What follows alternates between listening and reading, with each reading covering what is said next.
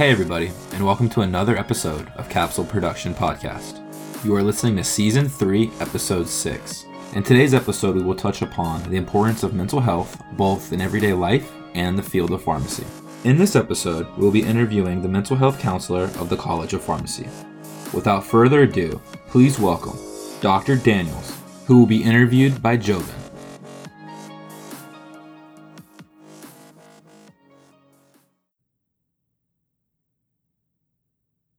Hey guys, and welcome to another episode of the Capsule Production Podcast. I'm your host, Joven Lazo speaking, third year student at the University of Florida College of Pharmacy, Lake Nona campus.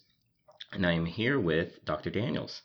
Hello, how are you? So please introduce yourself to everybody that's listening. All right, well, hello and everyone who is joining us. My name is Dr. Philip Daniels, and I am the counselor that is embedded with the College of Pharmacy, based out of Gainesville, but I travel to Jacksonville and Orlando to serve the remote students and the pharmacy students that are in the remote campuses. Awesome. So for our first question today, what are some ways to identify if someone has a mental health disorder?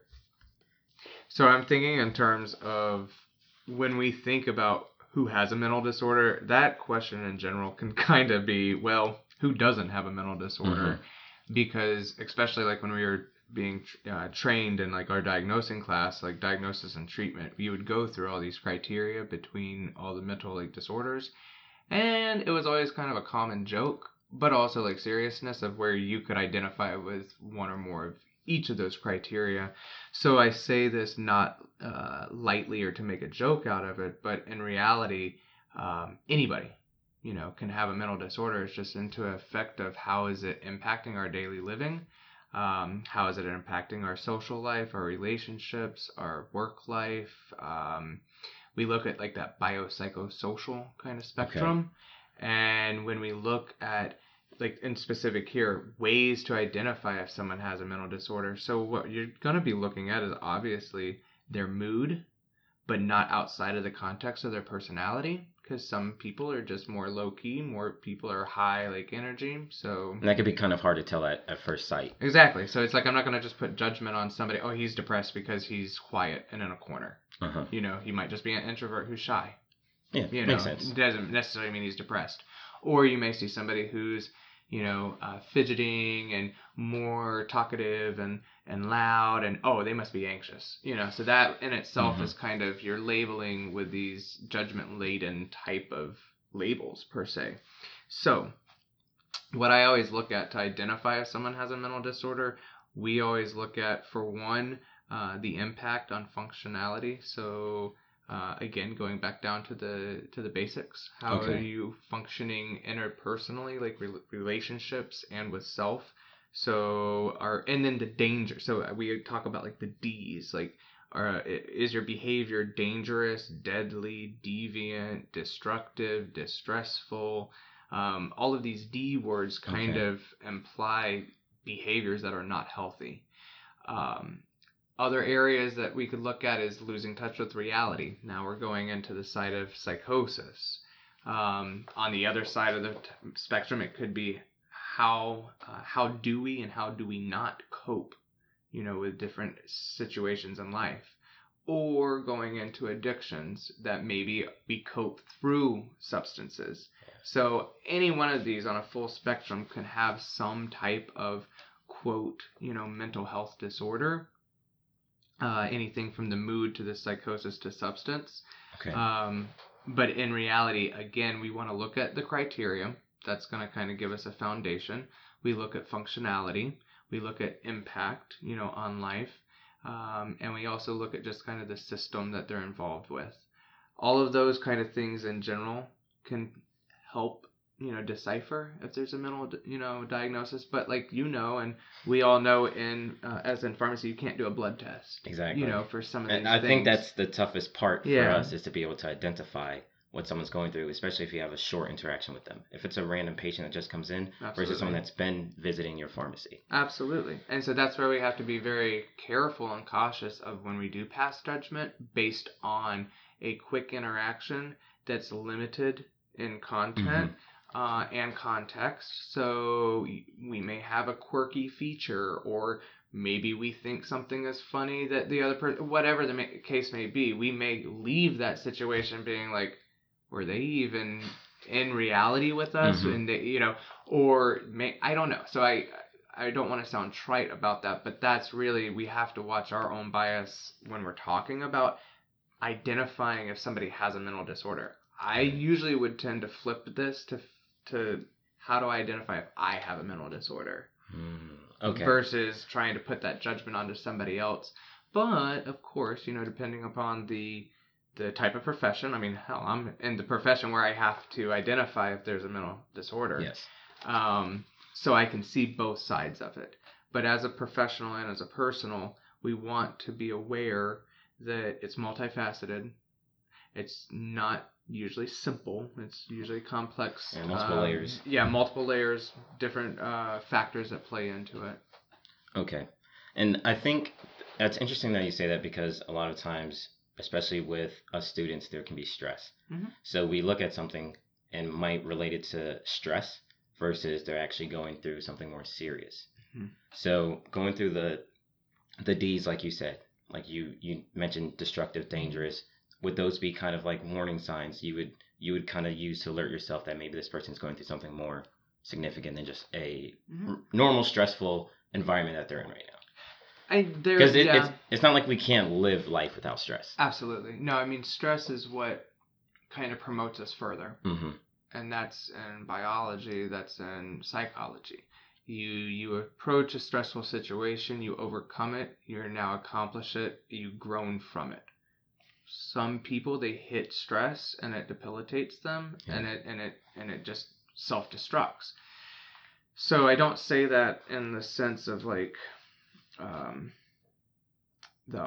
what's the word, like the that's the final word on it, because everything that I am saying could be very much wrong. That's the humility that I do have. But when we think about like stress in general, there is going to be a balance. There's going to be this point where, and I mentioned this even when I talk with students in orientation, of what might be stressful for one student might be a breeze for another, so we can't compare one another. However, we do want to take into account, let's say, about like drinking, for example. Mm-hmm.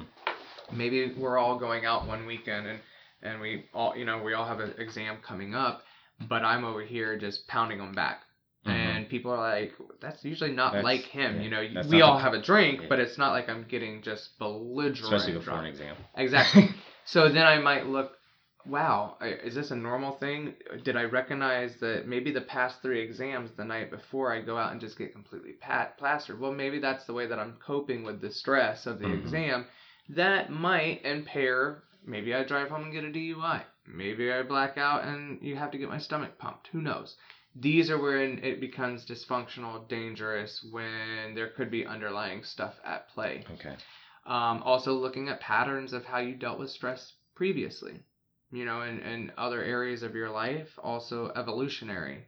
How did you deal with the stresses of high school? How did you deal with the stresses of undergrad? How are you dealing with the stresses of family? How do you deal with the stress of school? So there could be some factors that are common throughout that could be indicative of maybe an underlying anxiety disorder or a mood disorder. Okay. So in any instances that we're starting to notice these warning signs in a friend or a patient or a colleague, what would you recommend that we do? So first off, it would begin with communication. And that's communication to the person. It's not, in certain situations, you might have to communicate to somebody else beyond them before you address them, but that's in very, very few, rare occasions. Do you mean as far as like a higher authority? Yeah. Okay. So in general, you want to approach the person. You don't, if you and Jane are working together and you feel that Jane has an issue, well, you're going to want to address it with Jane and see what's going on, check in with her. Use that human element and communication versus just going to the boss and saying, Jane has a problem, I think she's on drugs. And then, here she... And again, that's what I mean. This isn't a 100% across the board answer, because there very well may become a time that you need to go around and make a direct report. If patient life, that can be a whole nother conversation. But in general, if you see a person struggling and you can see a marked difference in either their daily performance or in their hygiene or their mood at work or their interaction with patients, those may be moments to check in. Could they have had a stressful day and that's it? Absolutely. Could they have woken up and their dog died? Absolutely. Yeah. Could they have just gotten a call while they're working that something bad happened and it throws them out? Absolutely. Or there could be underlying stress, grief, dysfunction, anxiety, any of these things. So really, the long story short is using that aspect of humanity to just connect with the individual and check in with them. You're not there to diagnose them. You're not there to discipline them. You're literally just checking in with them.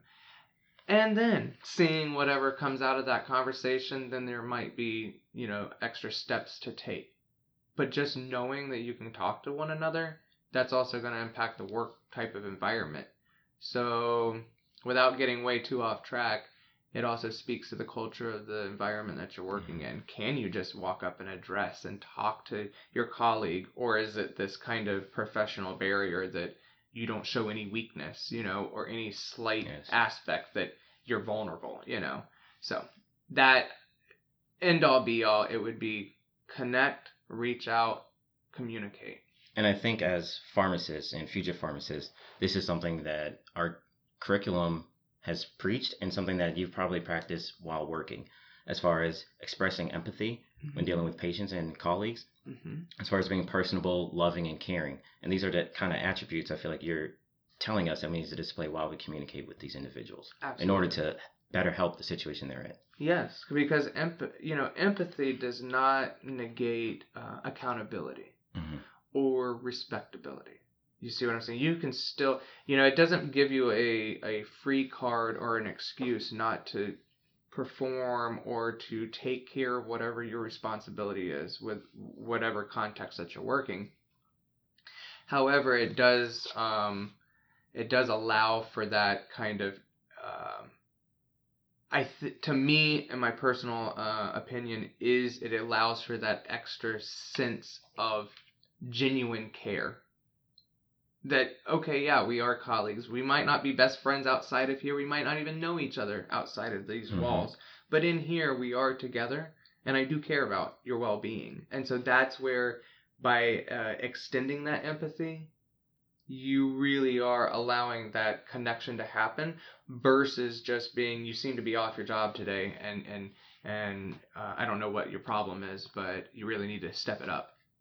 Yeah. That's not going to be as helpful as, I've noticed some, and even working some stuff is off. Now I was going to say, even working in a situation like that, you touched on that earlier, that probably won't help their condition or whatever feelings they're having at the time, being in an environment where they don't feel safe. Absolutely. To be able to communicate with colleagues and maybe higher authority about certain situations. And they probably already know that they're off their game. And so to have somebody come and shame them like that's not going to help.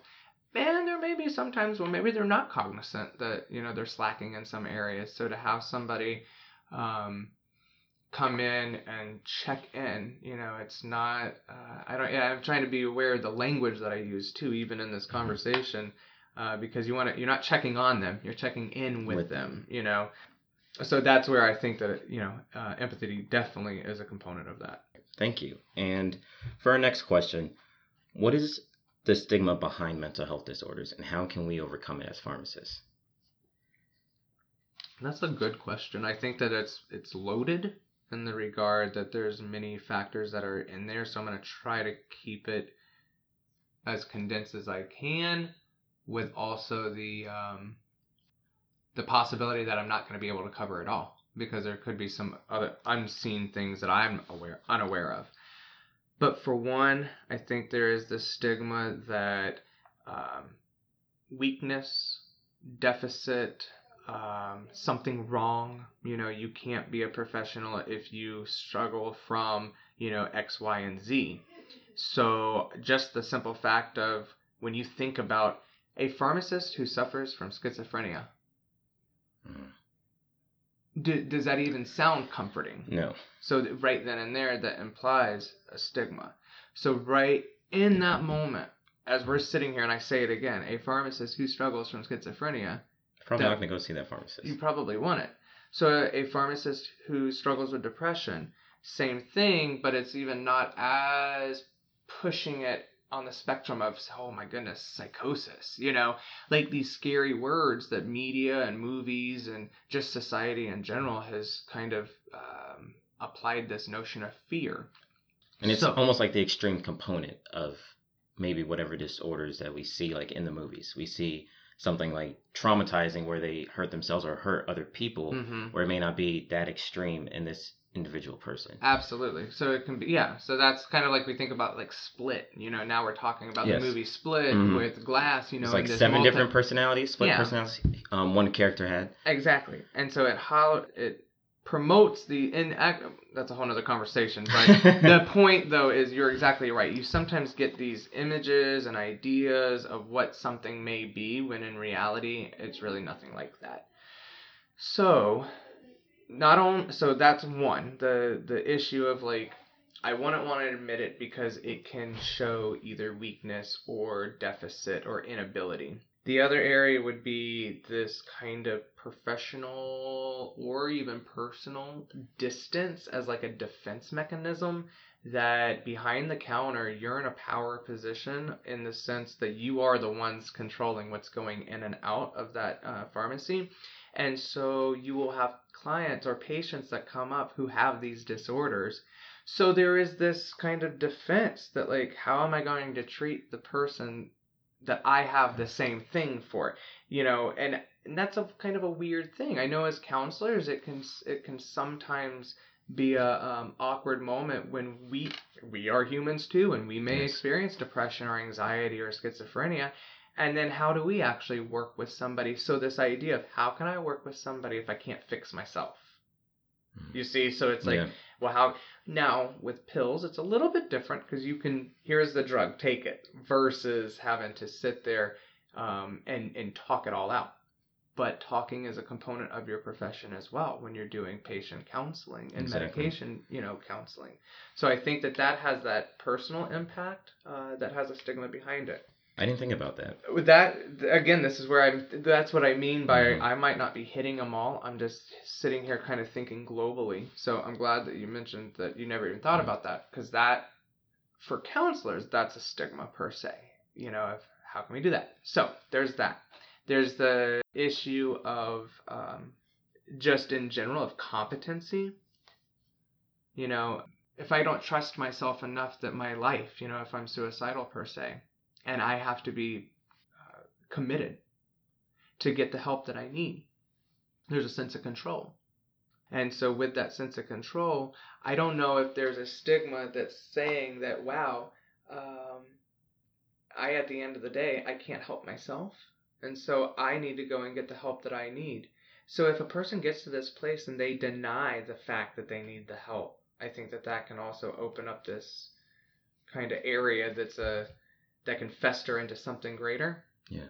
That's like, it can just cycle out of control. So when the addiction first started, maybe it was depression. Now it turns into addiction. And if I never get any help for that, you see, now I can lose my license, I can get in trouble, I can do all this other stuff. So I think that the stigma also comes from these other taboo areas that we don't really want to talk about as a society, let alone as a person within a profession that is a highly regarded profession, that's a highly successful profession. So to admit that, I'm struggling with this or that can feel like a defeat or not being competent, I guess. So. Yes, I can see that, and definitely, because it's so hard as humans to not compare yourself to others. And when you realize that you do have a certain mental health disorder or issue compared to others who don't, you might feel like you're failing at life, or you might attack yourself and feel like you are personally not capable of doing this great of a job and being as great as this coworker or this so-called friend because they're not dealing with this issue, but maybe at the same time they are, and you just don't know it. Absolutely. So I never really looked at it from the pharmacist or the professional perspective, more so at the patient or the friend perspective, because looking at it in that way, it's, oh, there's people who have issues. For me, I'm thinking, oh, maybe it's just stress and now it's escalating. Mm-hmm. Or maybe they're looking for an excuse. I feel like growing up, that was kind of like the stigma that was around the area that I grew up, where a lot of people who had mental health disorders, like, oh, they just use it as an excuse to get away with things. Yep. They didn't want to go to school today. They want to get a check. They don't Yeah. want to work. Well, yeah, that's the other. That also goes into a whole racial kind of stigma side of it. But I think that what you're also talking about is that there is this lack of trust. Like, that was where I was kind of going on that tangent of, like, if I have to be committed, that means that I am not trusted to keep myself safe. So then there's this stigma that with mental health or mental disorders that you can't trust that person, because if they can't, how can you trust them if they can't even be trusted to keep themselves alive? That's where the stigma then comes in. And so what we're looking at is like a deficit type model versus looking at the strengths and looking at the resilience and looking at all the other times that the individual has been able to survive and persevere. But yet we sometimes get trapped in thinking and focusing on the one moment that they were at their weakest, and always and forever that's what they're going to be. Oh, they were the ones that got committed, and so this versus looking at they had an entire lifetime that they had to survive, and now we're going to like hold them and never accountable for this one moment. And so that's where it just, as a society, even in professional, like when we think about like the medical model, that's why in counseling we work with the wellness model, and that's a whole nother conversation as well. So again, you can see I can go on and on and on about this. So all right, keep going. Thank you. And the next question I have for you is regarding a survey that I read on the Pharmacy Times. They mentioned that about 62% of the pharmacists that they interviewed, I believe it was 212 pharmacists that they interviewed or surveyed, were happy with their pay, and only 51% were actually happy with their job. And some of the reasons they listed were in regards to their workload, their management, and their work-life balance. So my question for you is, what are some healthy ways for us to cope with work-related stress and improve our mental well-being to prevent this so-called burnout that you hear is common in pharmacy? Mm-hmm. No, I think that that's a highly important question to ponder, but it is a difficult one to answer, because for as many individuals we have on this earth, or I should say for as many pharmacists we have, that's how many answers we can have for that per se. And the reason is because, again, going back to what works for you might not work for the other person. So self-care, it might be finishing your shift and going out on a boat and fishing. Before I come home, before I have family, I need to just relax. Let me go throw my cast and reel and woosah and decompress. Okay, well, the colleague that I work with, maybe for fishing, they get seasick, they can't stand the smell of fish, they hate it altogether, and it's the most miserable thing ever. So that would not be a very good self-care kind of thing. So that's my point, and you have to find what works for yourself. You also have to look at what areas in your life that need to either be shifted around based on need, interest, and desires. There's the need and the wants and everything's come in there. So we need to work. We want to pay your bills. We need to have shelter to survive. So there's these other areas. Where can we have fun? A lot of times in life, and especially as an adult, we forget literally that we're still able to have fun. And that might sound a little cheesy or trite, but like, fun can mediate a lot of issues, especially when it comes down to communications and the relationships between people. So when I look at this question, I'm like, well, what are some ways that we can do this? It's literally thinking about, where do you find joy? What are ways that you can incorporate fun into a culture that's kind of sterile? Maybe even the work environment. That's the point. Yeah, like you work in a sterile environment, but how can we incorporate some fun per se? Professional, within, being appropriate, per se. But when I think about our own mental health, again, it goes back to looking at our social supports, looking back at our needs. Where are we getting our needs for fun, for belonging, for survival, for love? Looking at our own hobbies. So there is this issue of being relational, but there also is an issue of being personal. Sometimes we get caught up in life, being in a marriage, being with family, being single, whatever the case may be, but we may forget the me time. And that's not being selfish. There's a boundary to that, and everything in moderation, but there is a component where what do you need for yourself to rejuvenate, to restore, to revitalize, to go forward. If you just are draining yourself, you're going just like a battery in a car, you're going to run out of fuel. And then you'll be no good for anybody. So you have to look at some of these aspects that may be spiritual, physical, nature, whatever the case may be. You have to find what works for you and what's your and you have to make that a priority. That's talk is cheap. I have so many people tell me, I could. None of that matters until I hear you saying, this is what I'm doing, and this is why, and this is how, and this is what it's doing for me. That's when that's when it matters. Making it a priority. Not just a dream, not just a wish, making it a priority. How you make it a priority is up to you. Some people like working out in the morning. Some people like to work out in the middle of the night. That's you to figure out. Mm-hmm. But it's also you to take that seriousness, to invest in yourself just as much as you invest in others. And I think that last line is very key for pharmacists, is that we spend so much time investing in others that sometimes we forget to invest in ourselves. Absolutely. So just to be mindful, like I personally, I'm a big movie fan, so I'll try to watch a movie once a week, or I read books. So that's something I try to do personally every day. I don't care how busy I am. I have to do something fun. Absolutely. Because I will go insane if I don't. Yeah. So is there anything that you personally like to do that kind of help you cope with stress? Yeah, I think for me, honestly, it is the outdoors is what kind of recharges me. But there are times, honestly, some solitude where I am with people all day long. As much as I want to always be with people per se, there is a moment where I just need silence. In that silence, I'm sitting in my own thoughts.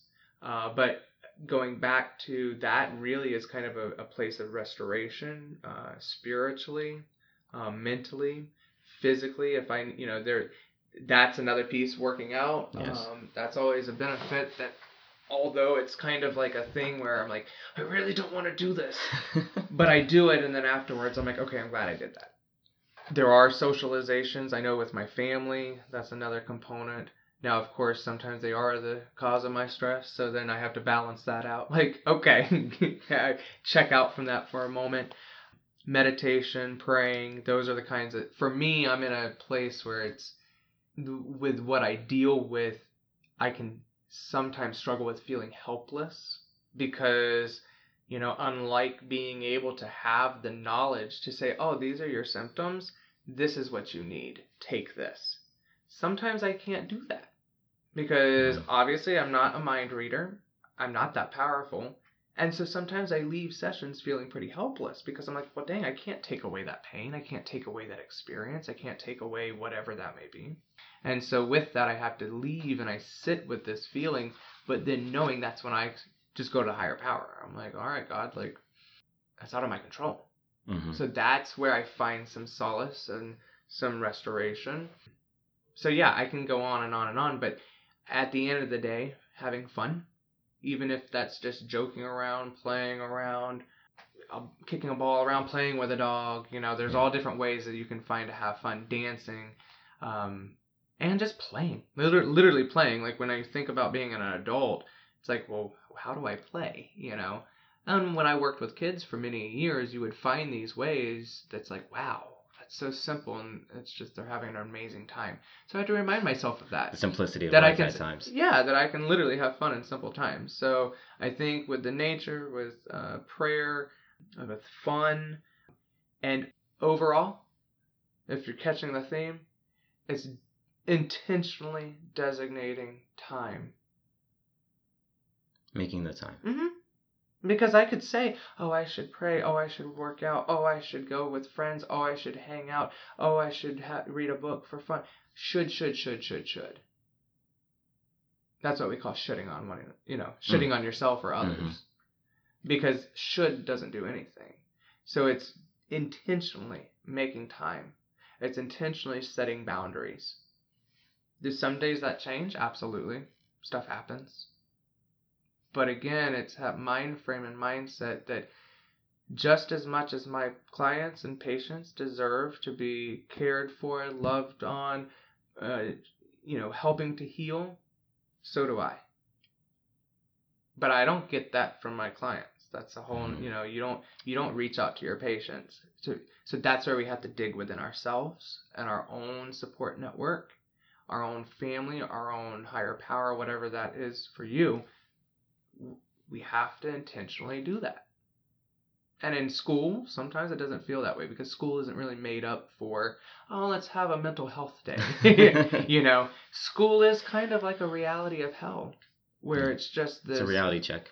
Yeah, because it's this constant dread, this constant evaluation, this constant fear of failure, this constant fear of, am I doing the right thing? And point being, there does come a point in time where you will burn out, where you will hit a wall, where you will feel like you're just in this deep, dark place and you don't know where to go next. And so that's really why it's important and imperative that you take the time to honor yourself, but also give yourself permission to have some moments of reprieve, to rejuvenate and to revitalize yourself. And so that's where it's truly a practice. It's not just I'm going to write it on my board today and hope that it happens. You really have to invest in yourself, just like you invest in education and everything else. Definitely. And that's something that even as pharmacists, we know we can tell a patient or counsel or recommend something to a patient, but it's up to them to still do it. Absolutely. So it's up to us in order to be respectful to ourselves, honor ourselves, and take the time and be willing to recharge and refuel our batteries. And thus, that will make us better at what we do every day because we will be enjoying it better. Absolutely. And hopefully the 51% can be higher. Absolutely, because that's the other thing, that if you're looking at those statistics in general, you can honestly see a true testament that money does not buy happiness. Yes. You can make good money and still be miserable as all get out. And that's a sad place to be. Exactly. A very, very sad place. And then lastly, for all of those individuals that are listening right now, what are some of the ways for us to find help? Do you have any recommendations as far as apps, websites, call centers, maybe local resources here in Orlando that we can use to find help? So this one I was actually thinking about even before this interview. I was like, okay, I want to make sure I have this right answer. So honestly, the references or resources per se are boundless. Like, you're going to have them when you seek them. So a lot of times a lot of what I hear is, I don't know where to go for when I'm feeling this, or I don't know who to talk to when I'm going through this. And it's like, oh, okay. So I can see that there is sometimes this feeling that there's nobody that can help me, but in reality there is. Okay. So starting out with literally, I don't, when you go through like a decision tree or what have you, but one of the first places to start out is with general practitioner. If that's the only type of medical person that you have in general, starting out with them to tell them, I just don't feel, something's not right. Either it being sad or anxiety or whatever the case may be. So that's a starting point to get a referral to either a counselor or a psychiatrist. The second component would be looking at employee assistance programs once you're in the profession and seeing what type of mental health counseling is provided through your employer. The third one is going to be through insurance. Unfortunately, well, I shouldn't say unfortunately, managed care is a reality that we have to deal with now. So it's not, it's not what it used to be in the sense of you can just go in and get whatever you want for an entire year. It's like now, okay, well, what are we treating? And here you're going to get so long. So looking at insurance panels to see your options there. Looking when you're in school, taking advantage of the services that are provided from the school and the resources that are provided. The apps per se, there are like Calm, Insight. Those two are highly recommended. Sleep Timer. I cannot go through a full list of apps because that's how many there are. So there are free and there are paid. There are ones that are specific for relaxation. There are other ones that are more technique based. So depending on what you're feeling and experiencing, you want to be aware of there are different types. For websites, a shameless plug, but of course, like with the CWC, the Counseling and Wellness Center, that is a website that even other universities use, because you can just Google it for one, but we have resources that go into speaking about mindfulness, meditation, more information about applications. There are videos. YouTube has it. I can't tell you how many times that I've actually thought to myself and given references to resources to clients that have come through YouTube, and I'm like, well, why do I even have a job? Because here it is all on, the internet. So YouTube and SoundCloud have good resources for meditations, progressive relaxation techniques when you're dealing with anxiety. They also have for guided imagery, same thing. Like, these are issues that you can look at for studying, for sleep, for relaxation, for focus. So you could go specific, content or topic specific on YouTube and SoundCloud. That's the cool thing with them. You can look up these things. Other than that, when it's a dire emergency, so here's all those good things. When it's a dire emergency and you don't know what to do, of course, that's where you're going to want to call 911. In that regard, that's going to be life or death. You don't know what to do next. That one would get you an immediate response, and that would be looking into like law enforcement to be coming to serve you and getting you where you need to be. It can be a scary, moment, but that's the dire, end all option. And the next options, of course, if it's a, let's say if it's non-life threatening, life or death. So there wouldn't necessarily be a need to call 911. If you are a student for UF, then the Counseling and Wellness Center, we have a 24-hour crisis line that can at least get you to a position of knowing what to do next. And that sometimes might be call 911, or it might be setting up an appointment to speak with a counselor at the Counseling and Wellness Center. That phone number is 352-392-1575. And again, that's 352-392-1575 to reach the CWC, or other known as the Counseling and Wellness Center of UF. Now, any other person that's listening, or even a student that's part of UF, the Alachua County Crisis Center, that's a nationwide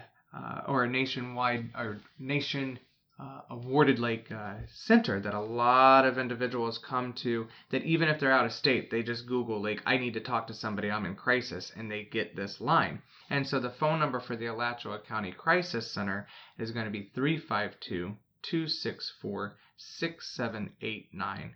Again, that's 352-264-6789. Just keep in mind that these are only two numbers out of hundreds of thousands of different numbers and resources available. So look at your local county crisis line, look at your state crisis line and emergency numbers to keep them handy if you ever find yourself in the need or somebody else in the need. Other than that, I want to say thank you for your time. Thank you. Thank you for listening to another episode of Capsule Production Podcast. Please be sure to tune into our next episode where we'll be interviewing Dr. St. Ange. With her, we'll be discussing her career path into academia, and we will also touch upon her roles as assistant dean and a clinical professor. Until next time.